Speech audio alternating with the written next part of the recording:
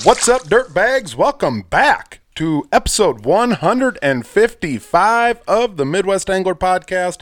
Scott Sturman, Matt Deitch, and today we're joined by a guy who I don't think has actually been a real guest on this show for 131 episodes.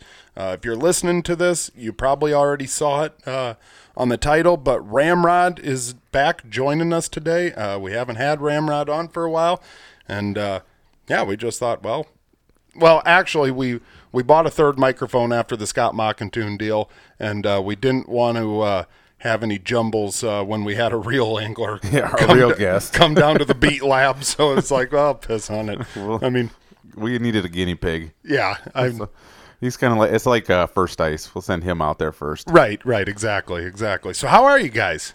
I'm doing good. It feels good to be back. Yeah, no kidding. I kind of held us up there a little bit. Well, it wasn't only you. I kind of had a close call too. Ramrod, you gonna talk, or you just gonna sit there and look dumb? Well, you guys were looking back and forth at each other, so I was kind of letting you guys do your thing. Yeah, this is what we do. We record podcasts and we talk. Right. I just listen to them on Monday morning usually. Yeah, that's good.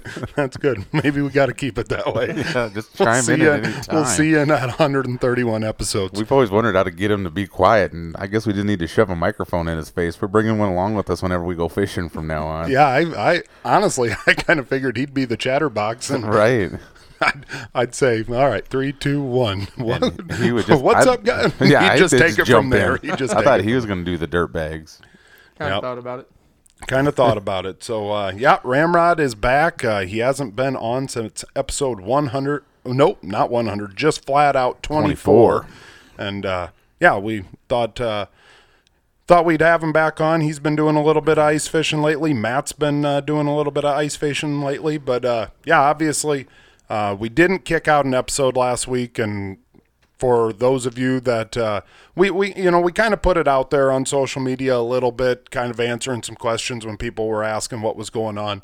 But I had a COVID exposure. Matt actually full on had a COVID exposure, but actually got COVID. Yep. And we elected to take last week off. I actually was down.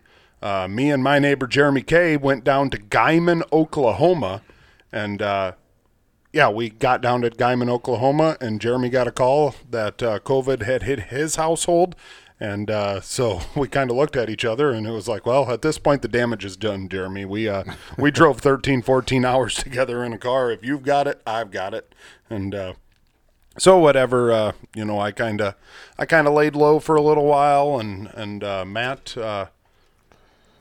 Ramrod, are you messing up stuff over there? No, I did that. You did that? No, just blame it on Ramrod. Yeah. Just blame it on Ramrod. It's a sensitive rod there. But no, Matt. I had you're on the mend. Well, I mean, you're back full force. But did you get pretty sick or not? No, I didn't actually. It just felt like a little bit of a sore throat for me. I mean, I was just like, okay, that's all I thought it was. This time of year when I start coaching basketball and talking really loud and yelling kids and stuff like that, switching to Camel Straights instead of the ultralights. That's right. When unfiltered, this is unfiltered time of the year. So that's all it kind of felt like. And so I mean, there was like one day where it was just kind of like, just kind of felt meh. Yeah. But I didn't really think anything of it. But right, Ramrod, you had it a couple weeks ago. Yep, I had it over Christmas. Just kind of got over it right before New Year's, but the first 2-3 days I felt really greasy. Yeah, extra greasy. I felt really tired. Somebody dumped some motor oil during the day, but kind of had a really bad headache, and other than that, I mean, everything felt fine. Never got a sore throat. Had kind of a tickly nose. Not really a runny nose. I was sneezing a lot, but I'm allergic to cats. My parents have cats, and so I kind of thought it was an allergy. And man, they really love you, huh? Yeah. It's like Dusty's allergic to cats. Let's get 5 Let's get 5 cats. Maybe they're trying to say like any day now. Get on out of here. Getting close. Yeah. No, last week after I had that COVID exposure, the one day I was like, well, but I've been kind of trying to kick the dooskies. I haven't been drinking as many dooskies. I think that's all it was. Like, caffeine withdrawal. Yeah, you drink a frickin' 1.5 liters of dooskies a day, and all of a sudden you quit. Like your body reacts. Slinging dooskies. Yep. But no, obviously, we just wanted to fill those of you that don't follow us on Facebook. what exactly was going on. We didn't get into a fight. We didn't. The rumors are not true. Yeah. There was people talking about a podcast divorce, and no one actually said that. But nope, we're back and feeling better than ever. And I think we got a pretty solid show lined up for you. A couple weeks ago, heck, it's probably a couple months ago. Heck, it was still. I don't even think you had shot your deer yet, had you? No, I don't think so. Okay. So it was, and you shot your deer, what, November? November 15th. Okay, jeez. You don't even know your frickin' fiance's birthday, but you got that down. But, okay. So me and Ramrod kind of were down at the local archery range, and we just kind of got into a little debate on what the equivalent from deer to walleye is. And so I've been thinking about it. I think Ramrod's been thinking about it, and we're going to get Matt's opinion on it because I don't know that he's been thinking a whole lot about it, but maybe he has. Maybe I'm wrong. But so what we're doing is taking the poundage of a walleye and comparing that to the number of inches on a deer. So the original argument though was the length. Really? Walleye. It was. It was? Yep. Yeah, length. We were talking about length. Measuring it out. All right. Well, I can morph what I got into that. So Well, you're gonna have to. So. Yep. Yeah. Okay. It's my show. Adapt and readapt. All right. So Ramrod, I want to know what you think the equivalent to a 120-inch deer is. 120-inch deer. Yeah. Equivalent to walleye. Yeah. 18-incher. 18-incher. Yep. For this area. I want to go where you're hunting. If you're, then we got that many dang 120-inch deer running this around. Area. 18-inch. Is 18-inch walleye. Okay. There's no way. There is no way you could go over any day of the week and troll through Okoboji and catch an 18. You could not go out any day. The areas where people from here fish, you're talking the river, you're talking Minnesota, Okoboji, and South Dakota, the lakes of South Dakota. An 18-inch walleye is about as common as a 20-inch 8-pointer. No. I think I'm going to go with a fork or a basket rack is the equivalent to an 18-inch walleye. I think a forky is pretty equivalent to like one of those eater 14ers. Because you can go to a lake in South Dakota and catch 800 of those in a day. Really? How many fish did you catch the other day? Yeah. Let's get into that here in a little bit. Right. So you're thinking about backtracking right now. No, let's just let him go with it. 18-incher, 120-inch deer is equivalent. If I were to backtrack, I'd maybe move it to 16. Well, what I got, I went into poundage. And I should have. I messed up here. But if I had to, I would say that a fingerling walleye is the equivalent to a button buck. Correct? Right. Yep. I mean, I think that we can agree on that. I would say that a forky, which is probably going to measure out 75 inches.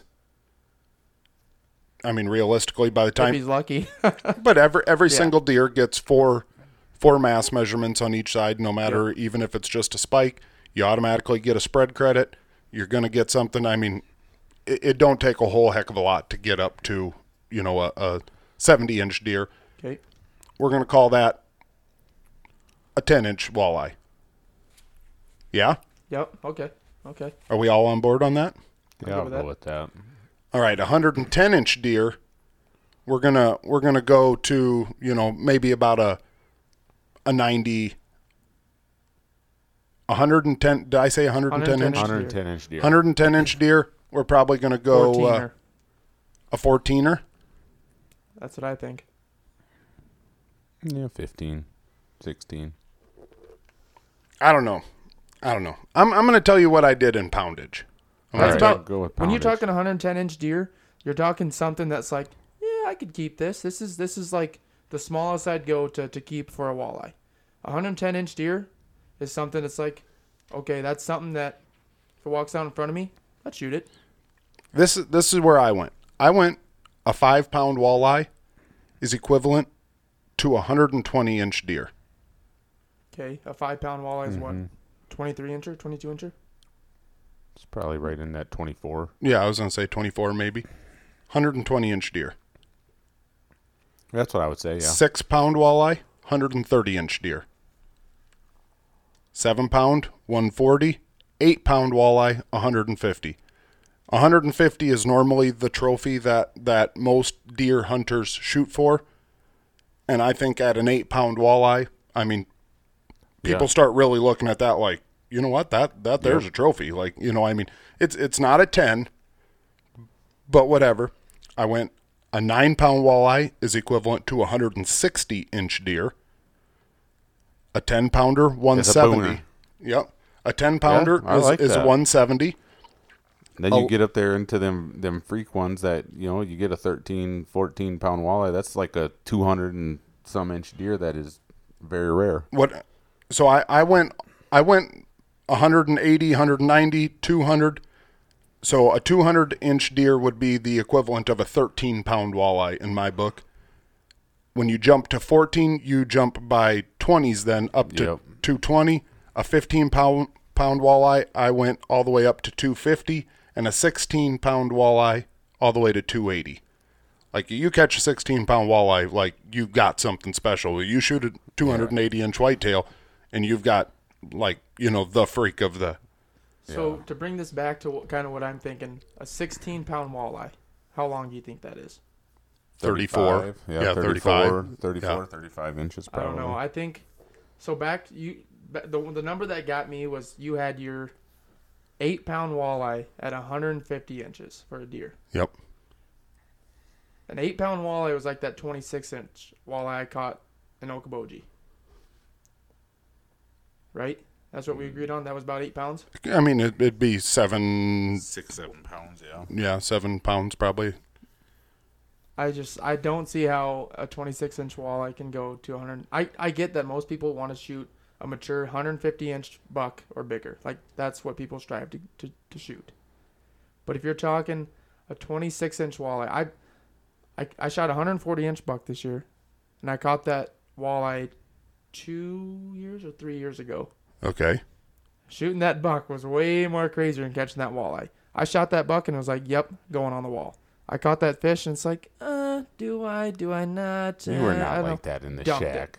You were not like that in the shack. I guarantee you that you were yelling and screaming. Eric was there. Oh, my gosh. Your brother Eric was there. And I said, do it. No, I'm going to put her back down. Okay, so what's your point you're getting at here? I just think that 140-inch buck was a lot more of a trophy than what that 26-inch walleye was. Could it be that you just plain out but that's prefer deer hunting over walleye fishing? We're talking about being the equivalent. You're talking to the mic. You're talking a 26-inch walleye through the ice on an ultralight rod with 2-pound test. What the hell does that make a difference? I feel like catching a big fish on light tackle is a whole different. It's like shooting a big. That's buck. like shooting a longbow.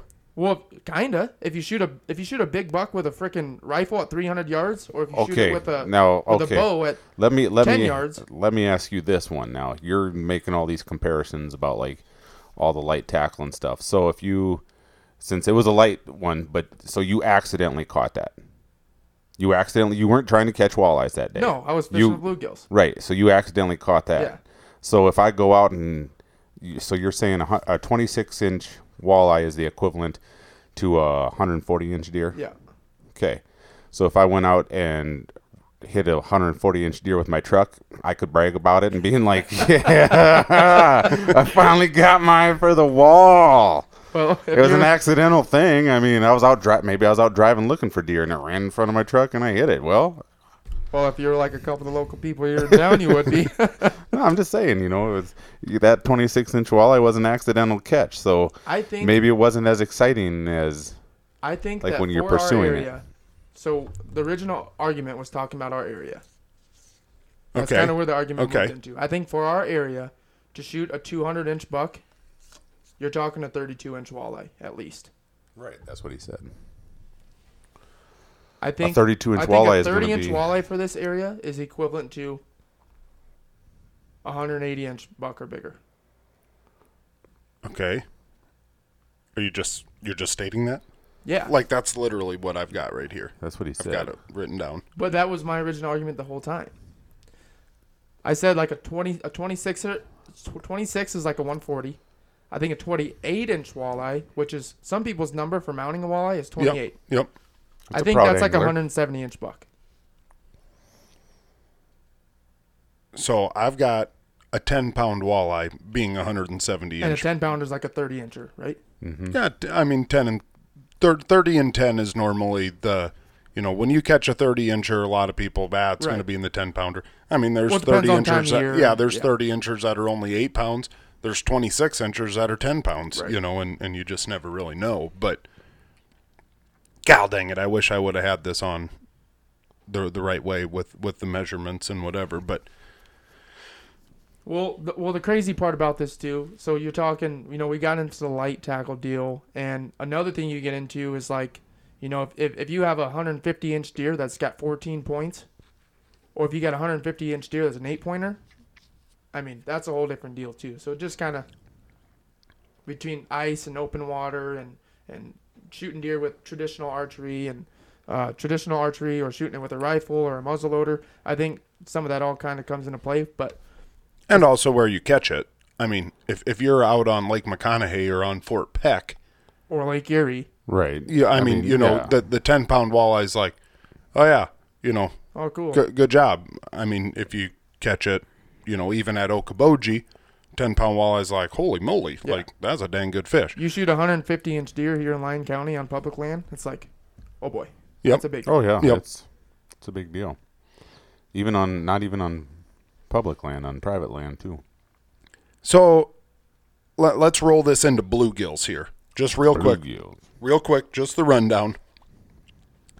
What do you guys think a 9.5-inch bluegill would be comparable to in a deer? In a deer? In a deer. 160. A 9.5? 9.5 is like a 160. I was gonna say maybe like 140. The hard part though is with a 9.5 and a 10-incher. That's only half an inch. But on a little fish like that, a half inch is a big difference. So I knocked this down to 1/4 inches. Yeah, that's with a smaller fish. You have to. I put a 9.5-inch bluegill at a 100-inch deer. Okay. You're giving me the weird look. Yep. So I went 9 1/4 at 110. 10-inch 10-inch bluegill, I went to 120 inches. You said a 10-inch at 120? Yep. Okay.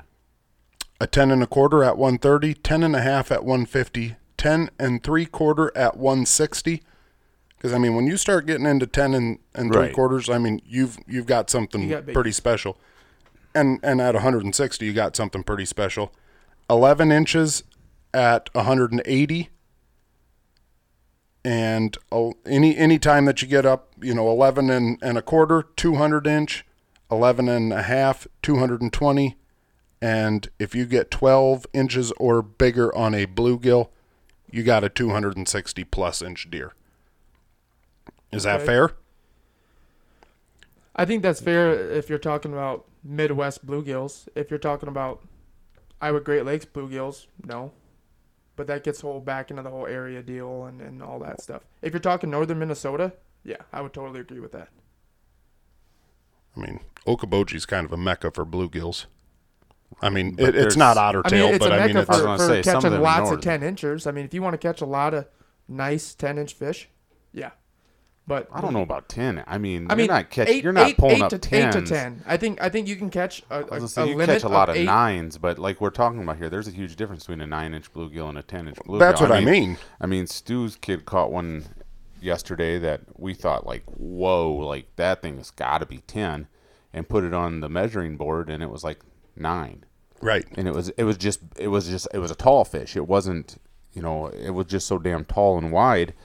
It made it look like that thing's got to be 10, over 10, but it's like put it on there. It's like, oh, it's only like 9 1/4 or something like that. I mean, that's a huge fish, and that's a big, and it's a that's big bluegill. But it's just like, I mean, and then all of a sudden you catch one a little bit later, and it's just like, well, that doesn't look that big, and all of a sudden you throw it on bump board, and that one's like 9.5, and it's just like, well, that other one looked way bigger. So Yeah. I guess that's kind of like with a deer too, like going back to Dusty's point, how you got some deer that have the length and some of them that have the mass and stuff like that, and so they just kind of look like their own different beasts. But I don't know, I would say a 10-inch bluegill is more equivalent to maybe like 140-inch deer, because or maybe 135-inch, because I mean they still are kind of like the holy grail, like Right. you catch that a 10-inch bluegill, it's like, oh man, wow, I mean that's a true trophy right there. And then every once in a while, I mean, there's not people going out there and catching a lot of 11s and 11 pluses. I mean, that's kind of nuts. Right. What would you go more crazy for? So I've got here that a 10-inch bluegill is equivalent to a 120-inch deer. I've also got that a 5-pound walleye is equivalent to a 120-inch deer. If you caught a 5-pound walleye or a 10-inch bluegill, what would?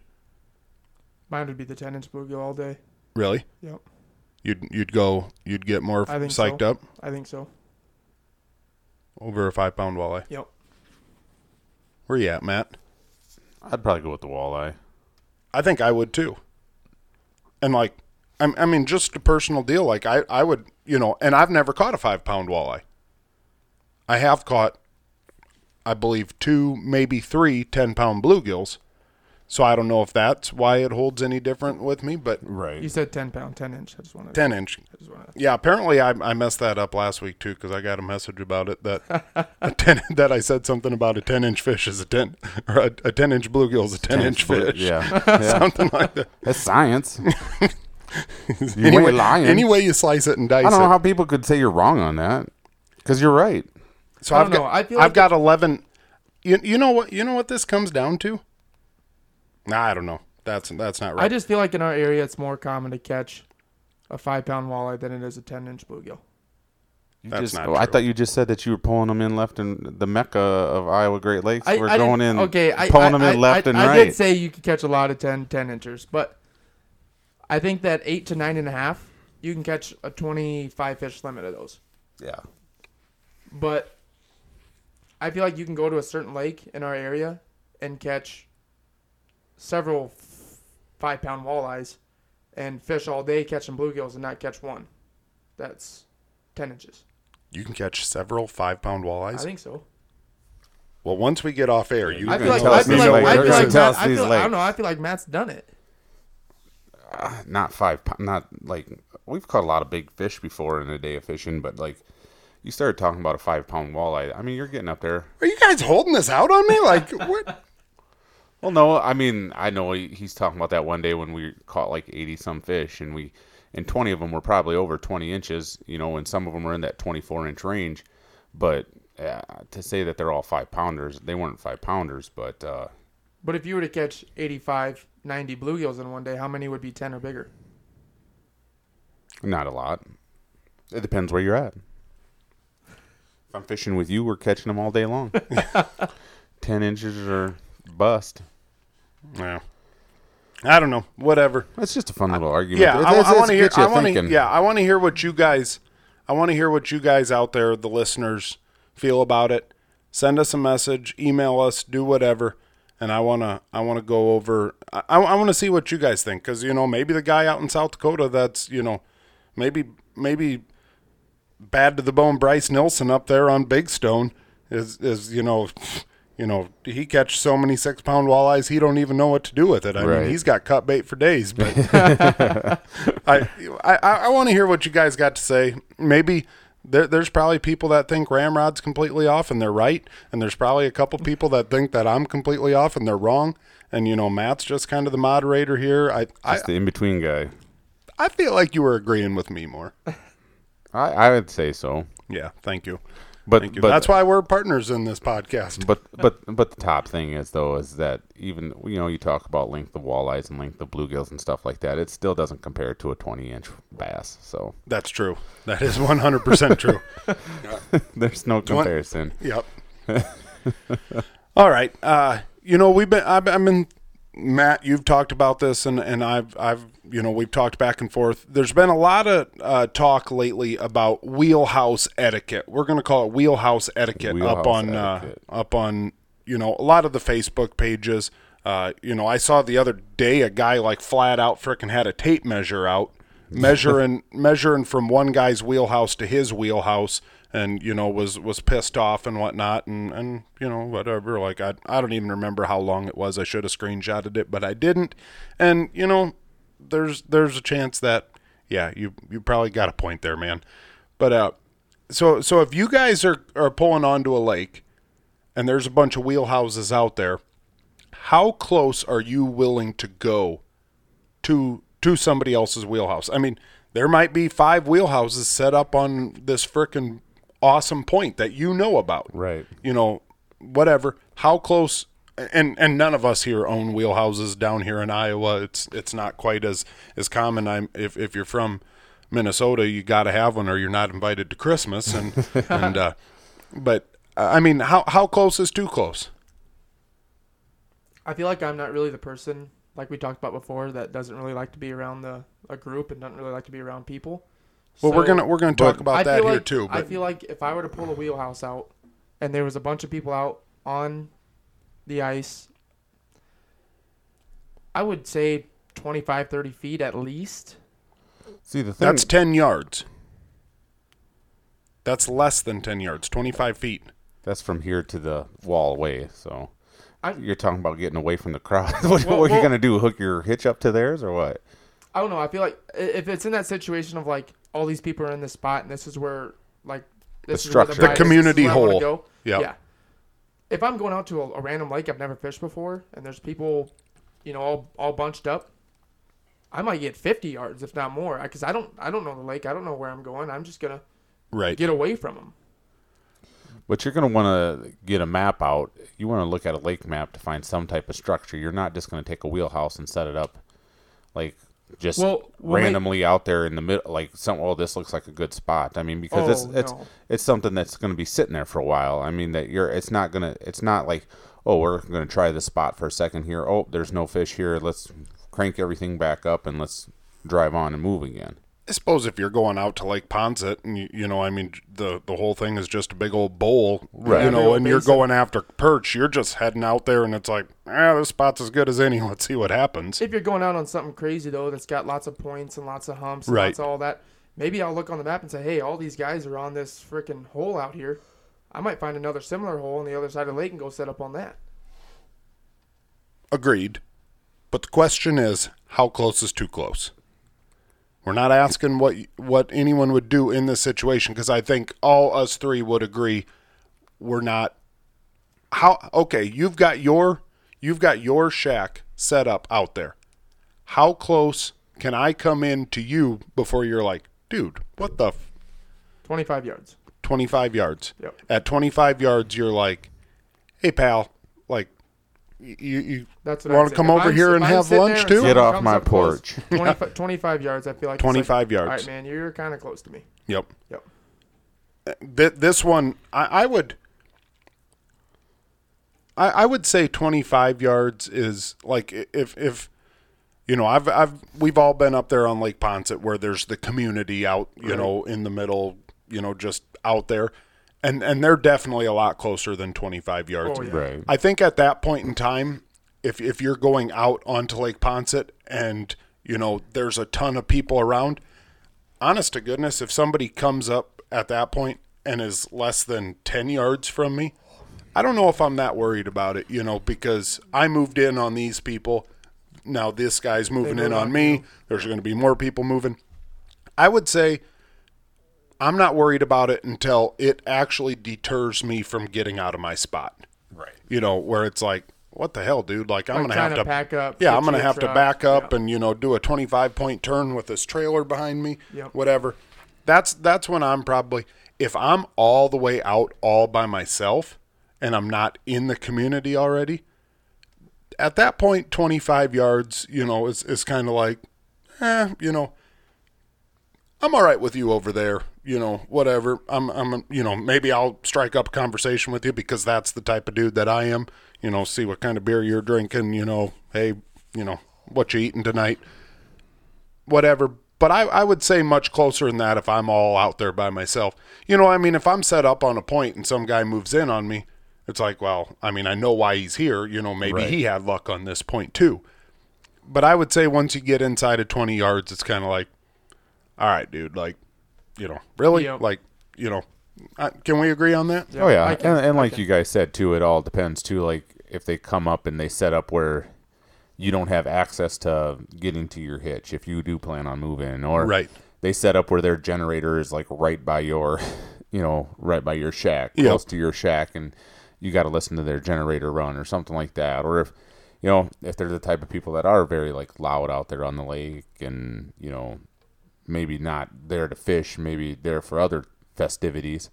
It's like, okay, maybe you could have parked a little bit further away from everybody. But Yep. Yeah, you're right too. Yep. If they're, if it's a group of frickin' college kids that are out there to smash beers and frickin' shotgun, whatever, and they're, loud and the vehicles are moving all the time and whatnot, yeah, I'm probably going to get a little revved up. If, if it's just a dude that's out there fishing, I don't know. He could be pretty close without me getting too revved up, I think. I don't know. Obviously without being a wheelhouse owner, it's pretty hard to know, but Yeah.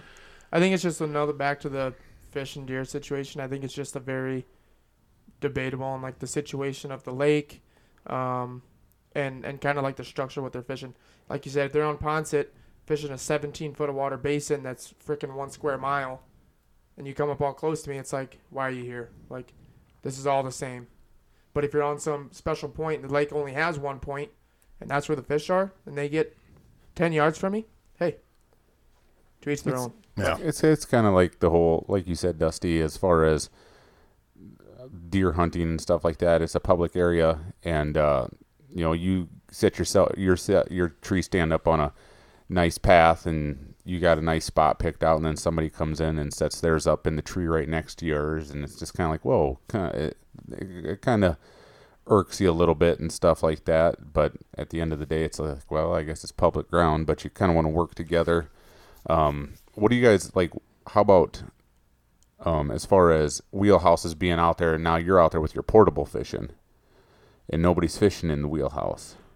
If there's a wheelhouse set up on a point, on a weed line, whatever, and I flat out know no one's there, because there's dudes that set those up, for 4 weeks at a time and never once Only move it. go out there on the weekend or whatever. Right. Yeah.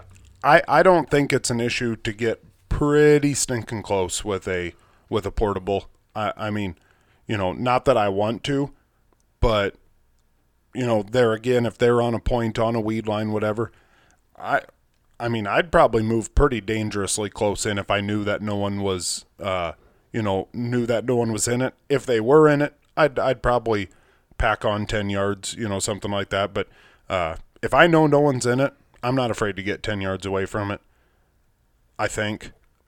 If I know that no one's in it, or if I know that someone's in it, I'd go 20 yards. Right.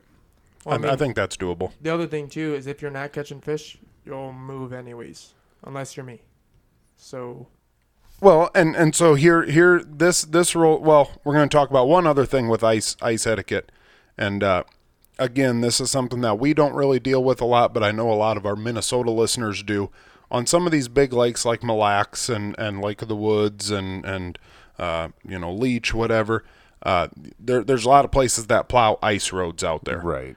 and a lot of hoopla on social media is about the guys that drive out on these ice roads and park on the side of the ice road or right on the ice road and, are fishing right there. And, it pisses a lot of people off. I get it, whatever. But at the end of the day, it's still a public lake. So you kind of battle that right there. One thing that I'm thinking about is like, some of these guys that plow these roads out there because they own the private property that, is on the lake. And a lot of times you got to give them $5, $10, $20, whatever, to get on there. And then you can use their road out there. They maintain it. They plow it. If you're renting a shack from them or, renting a spot, a plowed out spot, they'll make sure that you can get on and off, whatever. But I guess what I kind of wonder is like, so if I've paid this guy $10 because I'm going to use his access and go out there with my, pickup and my, portable shack, I guess, do you got to tell him where you're going? I mean, or is it up to that guy to come out there and be like, hey, dude, you just paid me $10.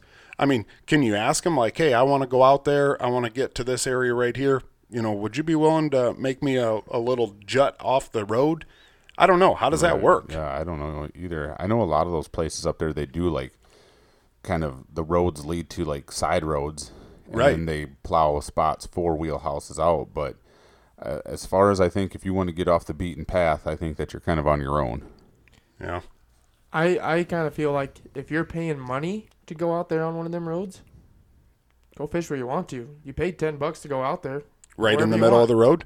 Go in the middle of the road. You paid money. See, the biggest thing with the road though is that when a lot of those places, especially when they have a lot of snow on the lake up there, and you drill a hole on the road, it ends up flooding the road out.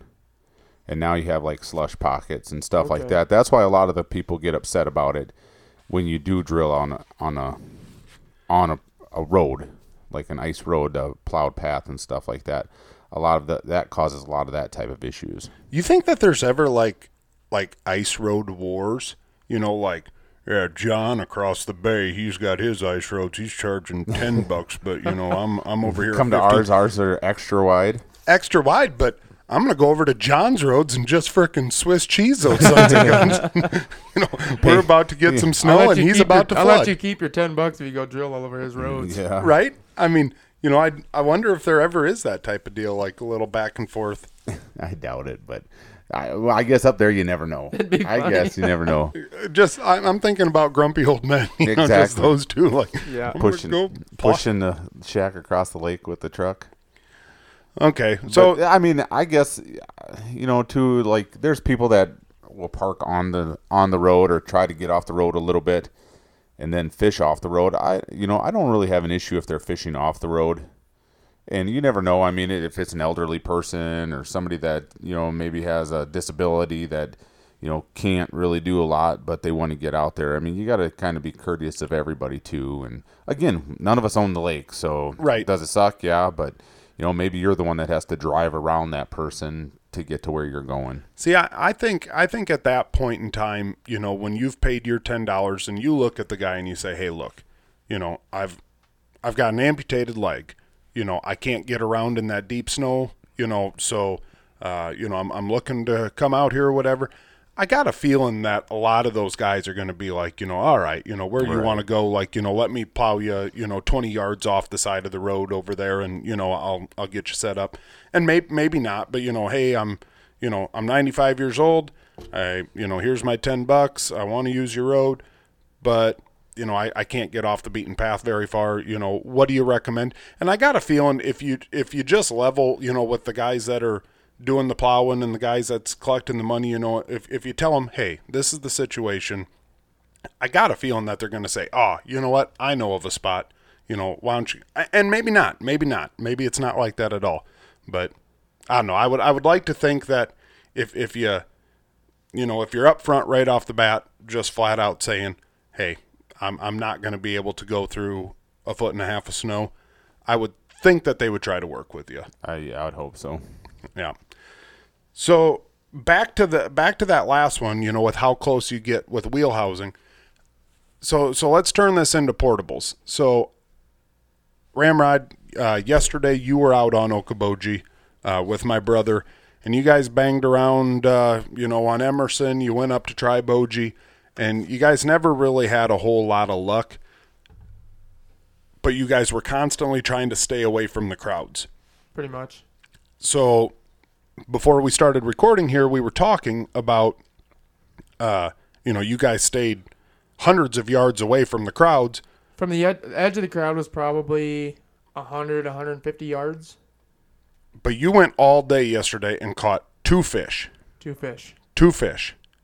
So I want to know, at what point in time do you put your pride aside and say, you know what, guys, we're going to the community spot over there. When you get out there and there's 100 shacks all within a 100-yard radius, they're not there because they're not catching fish. They're there because they're catching fish. And I get it. All three of us here would rather be the ones that are 200 yards off, because I think we've all been there when we're 200 yards off and it's like, holy moly, I don't know what they're doing over there, but they should all be over here.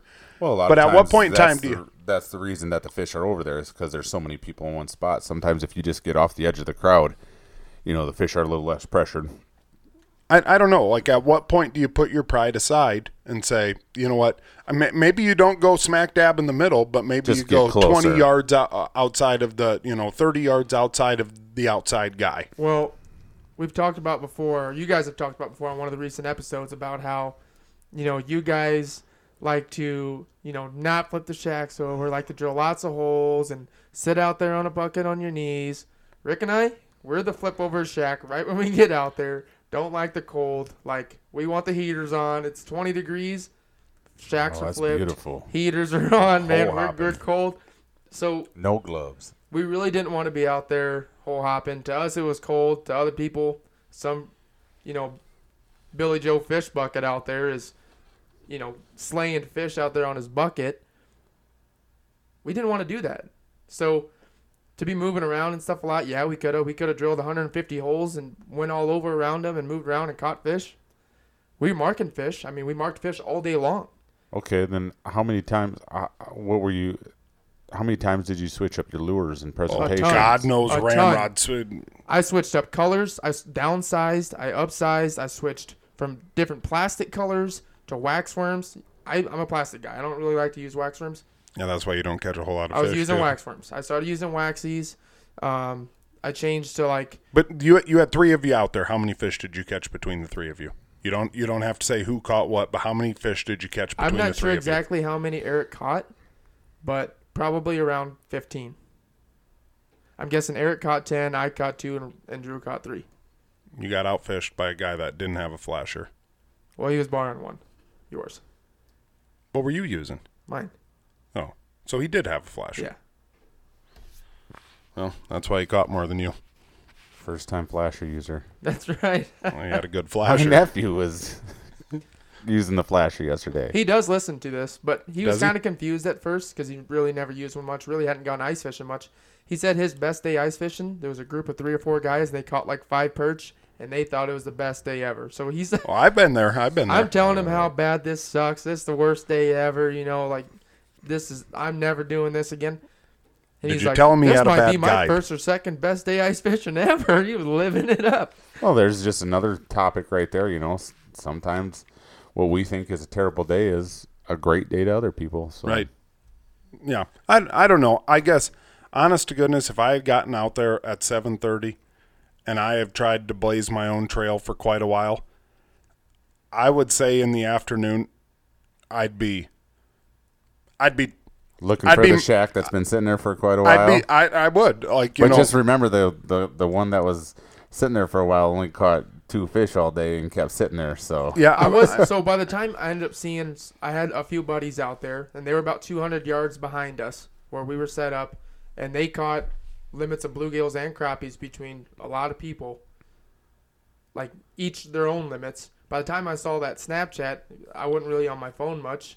And by the time I saw that, it was like 4:30. It's kind of sun's going down. It's not really worth the move. We talked about it. Rick was like, "Yeah, you think we can get over there in time?" And it was like, "I don't think so." We just stayed where we were at. But yeah, I wouldn't move across because there's been one shack that's been staying there. But obviously, if there's 100 shacks out there, right. they are catching fish there. They might not be catching a ton of fish. It might have been hard for everyone. But I got this feeling that they were catching more than 2. Yeah, they definitely were. Everybody that I knew. And that's not a swipe at you, but no, I'm sure that they were catching more than 2. Everyone over there was catching a ton of fish. And if I would have saw that snap a lot sooner, we probably would have moved. But it's like, maybe the bite will kick on here in the afternoon. But, it just never did. Yeah. All right. Well, I guess with that being said, who knows? I personally would not go all day. My pride would get thrown aside. And I would I'd move in and whatever. I'm sure that there's a lot of people that are like, Scott, whatever, Iowa Fish Finder. Well, yeah, well, check out the stringer. Sometimes you just got to put your tail between your legs and just admit that you got your butt whooped that day and join on in. All right. I got a message from one of our listeners, Sawyer, and on Sunday on the Ice Fishing North Dakota page, there was a guy, I'm just going to say his name. He put it out there, whatever. Hunter Pringle. Hunter Pringle apparently is not happy with his little buddy heater. So he posted a video and a picture, and the picture was a Snapchat of his little buddy heater about 25 feet in the air. And I don't know, it had a caption like little buddy heaters suck or something like that. And did I just say or something like that or something back like that? Back. That was badass. Blah, blah, blah, whatever, You're an idiot. But, and then the next one was him in his Dodge pickup without a running board that you could see was supposed to be there but isn't, running over his buddy heater. Now, Sawyer texted or messaged us and said, here's a guy who's hard on his gear. And holy moly, is he hard on his gear. But I guess, sorry if Hunter Pringle listens to this, but if you're going to be an idiot, don't put it on Facebook. Right. I mean, I don't know what you're trying to prove there. What are you trying to prove? If you have an issue with the buddy heater and stuff like that, maybe get a hold of their customer service. Maybe, we've had issues with the buddy heaters before where there's that valve in there that gets stuck. When they tip over, they automatically go off. And so you got to tip them upright and kind of pound on it a little bit. I think it's like actually a marble that moves in there. And sometimes that marble gets a little bit caught up or whatever, and you tap it on the bottom and boom, it'll pop back off. This isn't a buddy heater isn't rocket science. A. Right. B. I get it. You're spending $120 on a heater, $75 on a heater, whatever. I mean, they should be lasting at least one season, if not 5 seasons.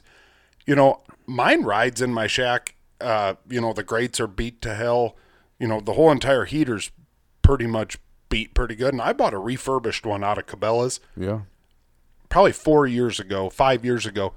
And that thing's still going this isn't an infomercial for buddy heaters, but, they're not going to be in business if they're, they're terrible. I mean, you couldn't even understand the words that he posted. It didn't even make a complete full sentence. Well, I think we're dealing with a guy who's not very smart.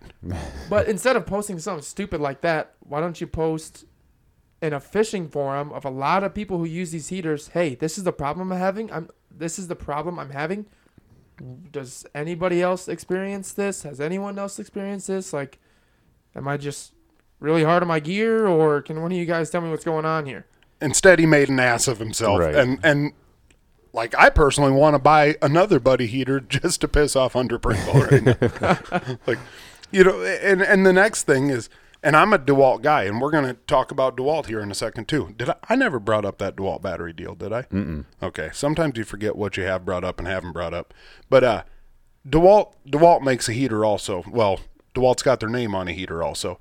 And all these people are bashing the buddy heater, you got to get the DeWalt one, buddy heaters suck, DeWalt's are awesome. So I went on there, and that's all DeWalt does is they slap their name on an Enerco heater, and Enerco is the parent company of Buddy Heater. So that's literally a Buddy Heater painted yellow with a DeWalt name on it. And you can see that. And it's they look identical. I know. And I just get a kick out of, like, a lot of these people that get online and bash these this product sucks. You need to get this one. Like you just brought up there. A lot of times they're the exact same thing with just the other company's name on it. Right. It's just made in the same factory in China. Right. It It's like, happens, so yeah. I mean, to bring in something off topic here, but like medicine, you think about like some of like the name brand medicine. You go to the dollar store and find something that looks like the same thing. If instead of it being NyQuil, it's Equate sleeping medication, whatever. It's literally the exact same thing with a different label. Well, probably, yeah. It happens a lot. Food and everything. There's you can go to the dollar store and buy Girl Scout cookies for like $1 a box. And I mean, don't get me wrong, I'm not telling you not to support the Girl Scouts, but I mean, you know, that happens a lot. But Yeah. And I'm not saying that DeWalt doesn't tell Enerco, hey, I want you to beef this thing up a little bit, you know, use a thicker gauge steel, you know, not as much plastic, whatever. But to sit here and say that the Buddy heater sucks and the DeWalt one is awesome, like, all right, man, pump the brakes. Right. Pump the brakes. And like I said, you know, say both of them suck. I don't give a rip. But, you know, I'm not a proponent of Buddy heater. I use them. You use them. You know, whatever, and I mean, I have had one that went bad, but I've never had one that, I was being hard on my gear, man. That's just what it was. That's just what it was. But Hunter Pringle takes the cake. I want to know if he picked up that Buddy heater after he was done, or if he just drove over it and left. He probably did, and then called up Buddy and it's like, hey, my heater's not working. What's the warranty issue on this thing? Well, they couldn't. They didn't understand him because he did say, let me read what he said. I'm pretty sure he must have been. He's not a poor voice texting. Hunter Pringle, review on the Buddy Flex heater, ? I'm tired of going through a little Buddy a season. I'm not a poor, so a sunflower isn't an option. So I think he's saying he's not poor. Or is he saying that people that use sunflower are poor? That's what I think he's saying. That it's like it's the bottom of the barrel. That's not what he wants. He wants, well, then go out there, look online, find the most expensive freaking heater you have, because then it must be the best. Then buy it. And then see what it. Get a freaking Nipco and put it in your shack and have freaking 45,000 BTUs blasting on you if you need to be that warm. I don't know. He's not a poor, though. But he keeps buying the Buddy heaters. That just tells you. I go through one of them a year. It's like, why now are you still buying them then? Because he's an idiot. Because he's not hard on his gear. He's just an idiot. Just an idiot. All right. Here's the next one, and then we're gonna wrap up here at the end. But changing sponsorships. This happens all the way across. Hold on though. You going to say sponsorships or pro staff? I mean, it's going to be both. Okay. Sponsorships for the tournament anglers, and for promotional staff for the everyday anglers around here. Big news recently in the bass fishing world was Chris Zaldane, who has been a mega bass guy for a long time, switched and went with 13 fishing. And there's a lot of big names. That Seth Fighter from up in Minnesota. He was always a Bass Cat boat guy, and he switched to ballistic here last year. And, every single person that, Zaldane's going to get in front of everyone, and he's going to say, 13 fishing rods, best, this is the best, smoothest cast and reel I've ever had. These rods, they just, whatever. And I know Seth Fighter, he's super happy with his ballistic boat, and realistically, he probably is. I got a feeling that, he doesn't regret it. You're getting a brand new boat. It probably really doesn't matter what kind of brand new boat you hop into. It's like, yeah, this one's going to do, right? Right. I mean, I can see a bigger issue with fishing rods, with fishing reels especially. Maybe not with rods as much, but with reels, I could definitely see a big deal. But let's bring this down to the local guys. A guy that's been promoting a brand of jigs forever. He loves it, and maybe he hasn't been promoting it forever, but I mean, hardcore on social media, always posting about this, and all of a sudden, boom, one day, totally different brand. And now these are the best jigs. These are the ones. I mean, and this hasn't happened, but we'll just take a guy who's always ran tuned up custom rods, loves tuned up custom rods, best rods, every single fishing post he puts on there, tuned up custom rods, and all of a sudden he's a JT guy. And, the Black Rain is the one, the Panhandler's the one, whatever. Do they lose credibility? Do they lose credibility with you? Do they, if they do it once, are they still okay? But if they do it twice in 2 years, then is it like, all right, dude? I think it all depends on sometimes how they deliver their message. If they're saying the exact same thing they said about the previous company about their current one, then it's just kind of like, all right, dude, this is all you're trying to do is you're trying to get on pro staffs, you're trying to, do all this stuff. But I mean, if it's a credible person that and that like you trust in what they're saying about their gear, then, I can handle it. But if it's every year and it's something different, I mean, at least stick with something for a few years before you start jumping it. But I don't know. Once they start doing it a few times, they lose all credibility with me. I mean, I'm always going to go to those guys that have been running the same thing for a long time. Those are the type of guys that there's a reason that they're running that stuff. Right. And they haven't switched or even tried to attempt the switch. There's a lot of those. I mean, anybody every year could, if they wanted to, like change over to the type of rods they're using. But, a lot of guys just stick with what has worked. But I don't know. They lose credibility with me. And if they're just somebody that's out there, just a weekend warrior, and, it's, you got to have this thing. And then all of a sudden it's like in a couple weeks, it's, this is the best. It's just like, all right, dude, you're just full of it. Yeah. That's kind of my deal too. When you switch something after a year of using it or 2 years of using it, and you make one switch, maybe they made that switch because they are, they find themselves buying more of those rods. Maybe they liked one rod. They're like, and they keep buying it. Like, I'm just going to fully switch. Got it. If, I could go to the store and buy 3 3mm white tungsten jigs from 3 different companies, and I guarantee you they're almost going to all look exactly the same. Like, how much of a difference can you get in a little 3mm tungsten jig? Same paint color, all that. Not really much. So how can you swear by one and then go and swear by the other when they're pretty close to the same? Now, rods, you start seeing some more differences. Boats, I would say you start seeing even more differences. So, like, someone who swears by one jig company and then goes to a different jig company, maybe they started buying more of that other one. Got it. Cool. And maybe jigs, I mean, I guess personally, I can't even think of somebody that switched, a tungsten jig company to a tungsten, a different tungsten jig company. But when you're talking rods, if someone makes one switch in a year, or one switch ever, like in their career, tuned up to JT, maybe they found themselves buying more JT rods, and, yep. and they Right. fully Yeah. made that Oh, switch. Yeah, absolutely, absolutely. If you're a bow hunter and you shoot a Hoyt one year, and then you shoot a Matthews the next year, and you shoot a Bowtech the next year, and you just, this is the best bow ever, smoothest bow ever. You're an idiot. Does it make a difference to you? So say Matt's made of money, and every single year he goes up there to Shields and walks it, up to the up to the archery section and says, all right, I'm going to pick up every single one of these bows, not sponsored. He's going to pick up every single one of these bows, and he's going to figure out what he wants to do. Every single year he upgrades. Do you take his word for it when he says, man, this Bowtech is freaking awesome. Like, I love this, compared to a guy who's on the pro staff?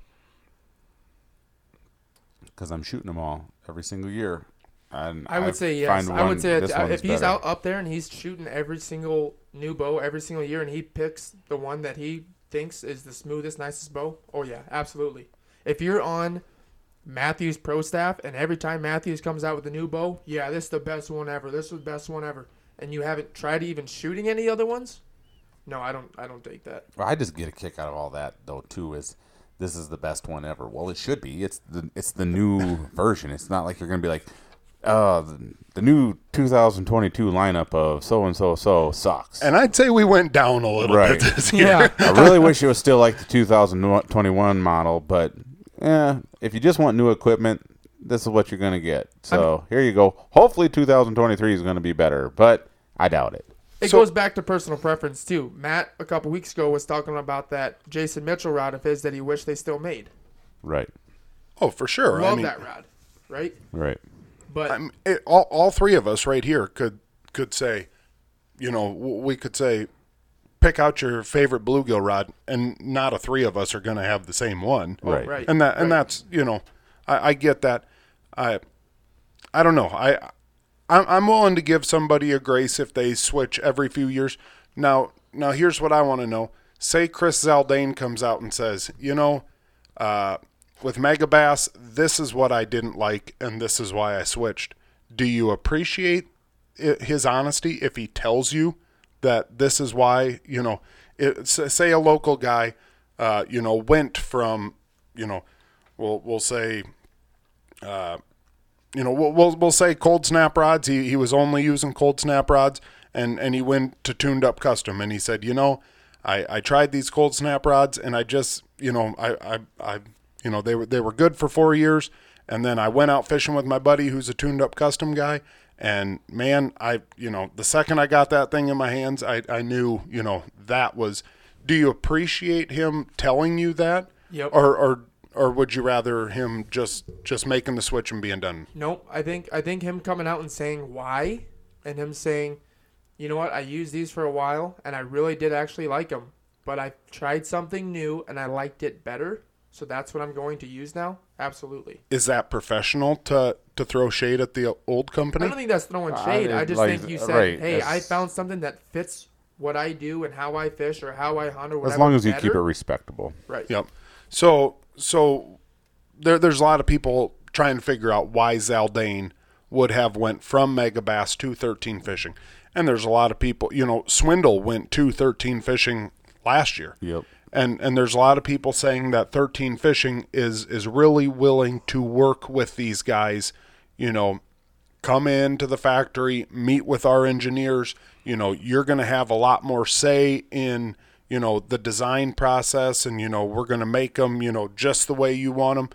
Does that, when you talk about Megabass or 13 getting Zaldane now and stuff like that, I think it was a big move that they had to make, because last year there was a lot of talk about, 13 rods are kind of, they break a lot. I was going to say, snap. They have a lot of issues with breaking, and last year with Bass Live and stuff like that, Swindle he's always going to be on Bass Live, and he broke a lot of the rods on Bass Live, so there was a lot of talk about that, and I think that they really went into scramble mode a little bit and went into a design process, and I think that they figured that we better get another guy on board here, and we better. I think Kyle Welcher is too. Right, and we need to get these things improved. So, and I think they have, which, that's with all products. That there's going to be some ups and some downs. There's going to be some fails, but there's also going to be some successes. So, hopefully, they got their product figured out. Well, and 13's not a super old company, is it?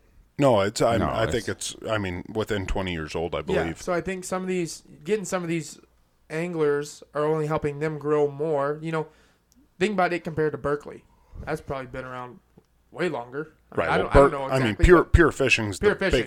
biggest fishing company in the world. So, maybe they don't have as many, guys that they're promoting, and he got maybe a better deal, or he thought, hey, maybe I can help these guys grow, and they thought that he could help them grow. They worked out the deal where he was getting a better sponsorship, and he thought that he could work with them to get a better rod, and that's what he did. But would you guys sell your soul to the devil and take a subpar product if you were getting it for free? Probably not. No, I wouldn't either. How many guys do you think go to a trade show, as a pro staff, and have to, or flat out looking people in the eyes and saying like, oh yeah, this is awesome. When deep down they frickin' know it sucks. A lot. Well, you talk to some of these people. There's a lot of professional fishermen that don't fish with the products that they. Oh, for sure. And Bass promote. Live's been an issue, because it's like you can't hide it anymore. Right. So that's a big thing. Guys at that level, you're going to use what catches the fish for you. That's making you the money.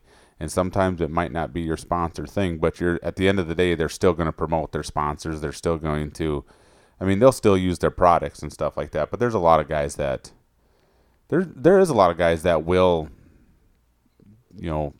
push product that they don't even use. Yeah, so there is a lot of guys that will sell their soul just for that. Yeah, I think I think we'd probably be pretty scared to find out how much that actually Well, I happens. think it's kind of funny, like, well, a few years ago, like on one of the Great Lakes fisheries, all those guys were throwing a different wrap. I can't remember what crankbait they were throwing, but it wasn't a Rapala DT10, but you know, it sure didn't look like it on Bass Live and all this other stuff. But then all of a sudden it's just like, no, we caught it on the DT10, and it was just like, that was not a DT10. So it happens. I mean, like I said, you're out there at the end of the day, they're trying to make a living off of it. They're going to throw what's working for them. Yep. Alrighty. Well, we've gone up and over an hour now, so you guys got good news stories, or did I catch you off guard here? No, I got a good news story. I got one I can use. All right. Ramrod, you can start out. Yep. Welp. Mine would probably be, so my sister left for Army basic training.